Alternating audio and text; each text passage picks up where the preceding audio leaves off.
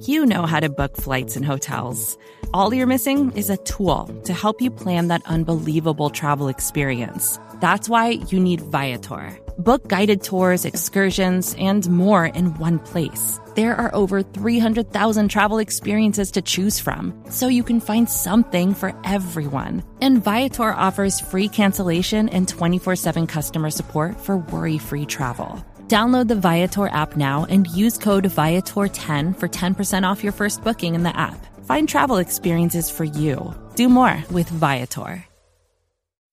Yeah, don't it sound so epic? Horns are screaming, I ain't the one you wanna mess with. Use a joke, I ain't the one you wanna jest with. The battle's coming, you only got a few seconds to run.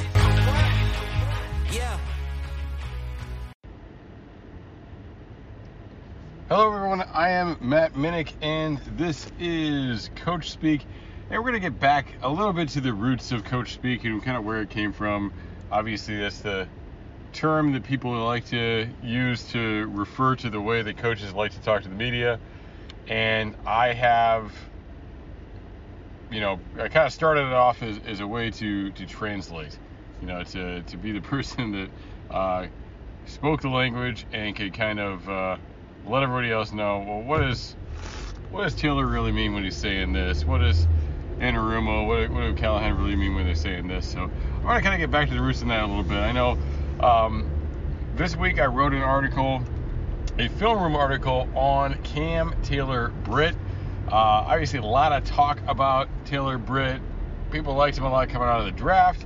And because of Eli Apple's inconsistencies and how frustrating of a player he can be sometimes, giving up some big plays, people were really excited for the potential to get him in there. Now, Eli Apple gave up a big play in this game. He did not get benched.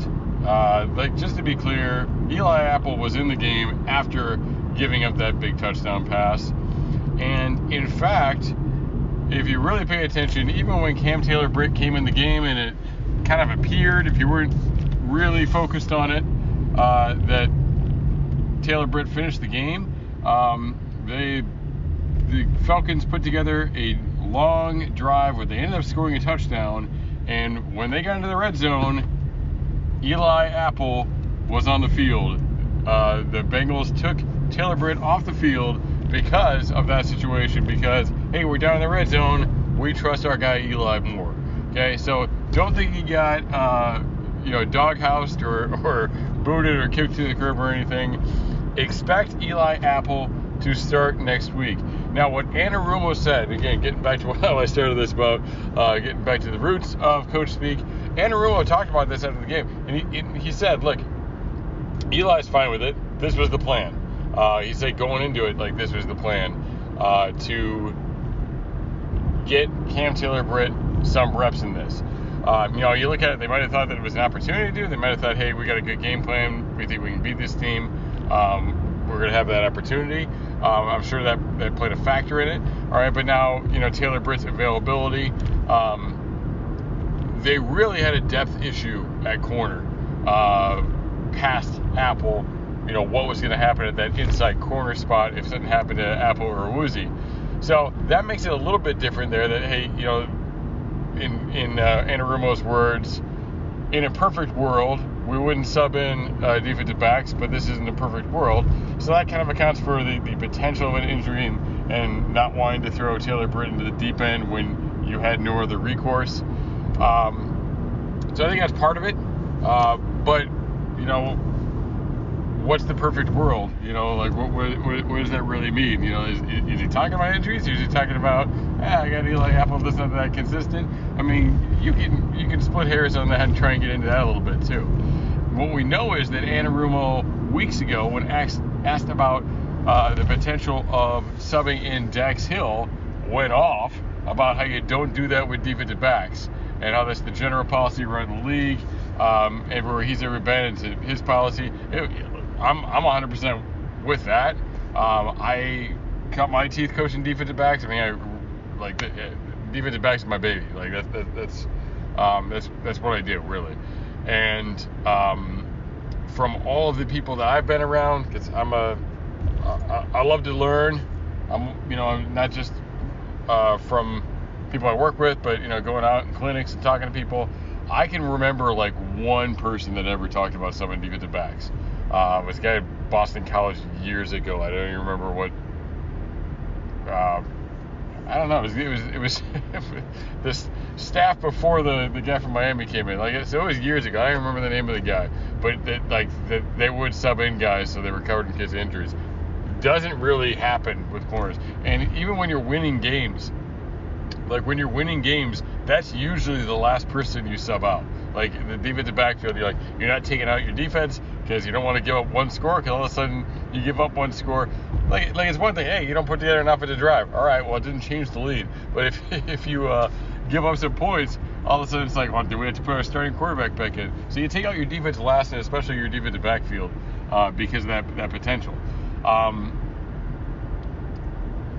They do have to have some camaraderie, some communication, to trust each other. Certainly is the case.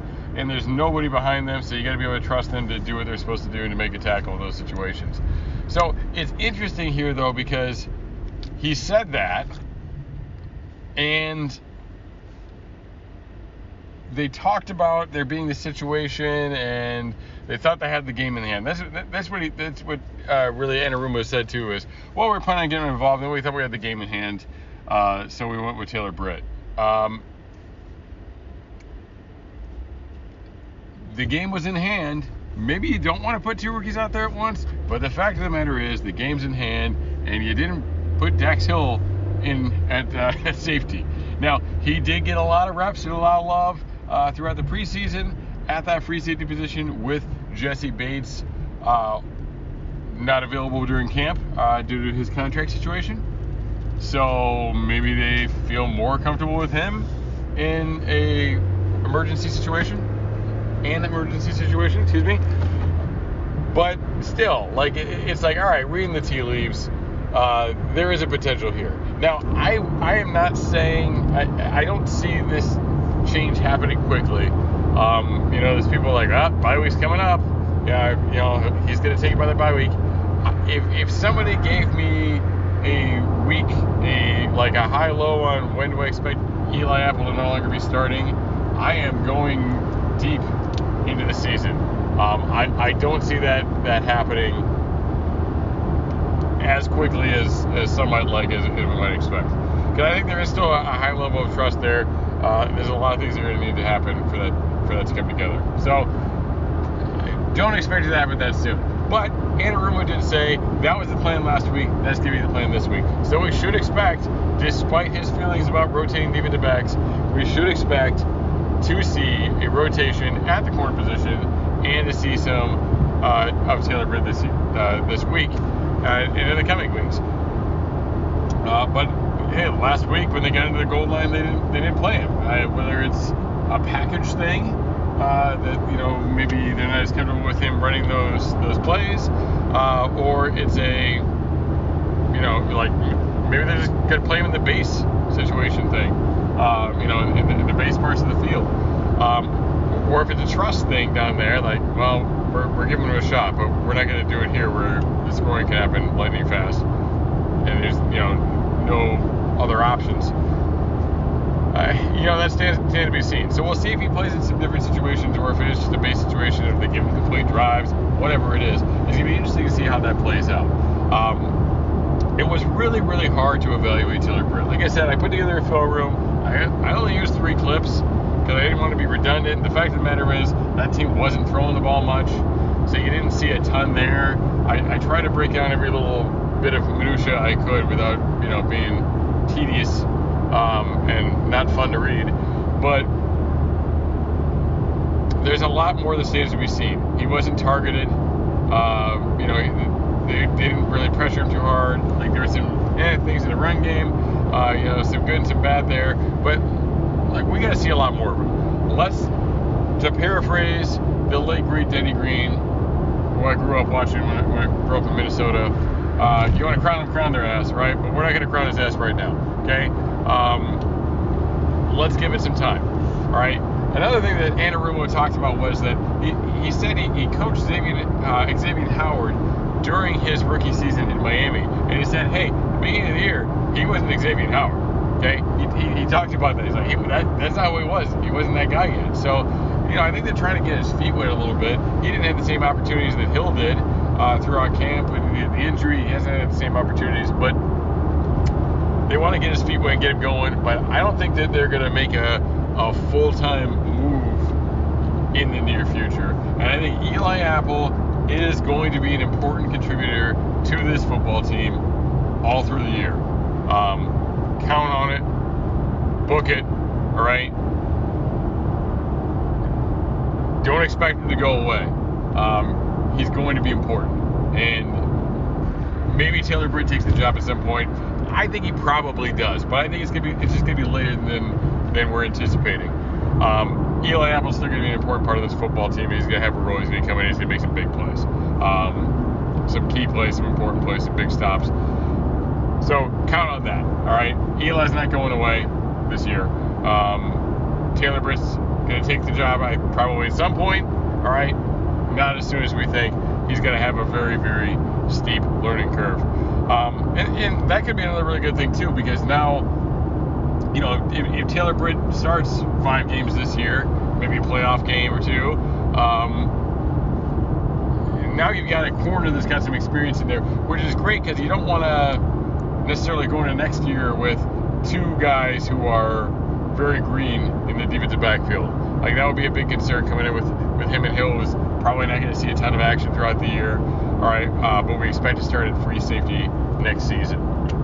So that's my take. That's kind of how I see all of this playing down and where I see it. Like, the situation's different between Hill and Taylor-Britt. All right, but obviously there's both the confidence in Taylor-Britt, and the feeling of the need to make a quicker move there. I also think corner is an easier position from a mental standpoint from what you're doing. I mean, look, they're asking a lot of those guys, but I think there is a little bit more of a learning curve mentally at the safety position, in particular for a guy like Dax Hill, who played, more similar to like a slot role in Michigan. All right, people say he didn't play in the deep field zone. He did. He just didn't do it all the time. And it's his versatility that they like. So, it's a little bit of a different scenario there. All right. I think both these guys are going to be really good in the future. I think we're going to see more and more of both of them throughout the year, with maybe Taylor-Britt taking over at some point. But again, don't count Eli out. All right. I think I kind of repeated myself like 8 times there. So I guess it's time to wrap this up. But thank you for tuning in to Coach Speak. If you haven't checked out my article, go take a look at it. Check it out on my Twitter too. I put up some other clips of him that I didn't use. Trying to stay with the positive stuff, because there was one play I didn't love. I was going to break it down, the crack replace where he didn't really replace. But I was just like, there's not enough positives to throw that in there. I don't want people thinking I'm down on him. But look, there's just going to be some things he's going to need to clean up. He just needs to get faster with the way he processes things, faster with the way he understands things, catch up really to the speed of the NFL game. I'm Matt Minnick. This is Coach Speak. Hooday. Yeah, we coming for what's ours. Yeah, we coming for what's ours. You hear the crowd, we coming for what's ours.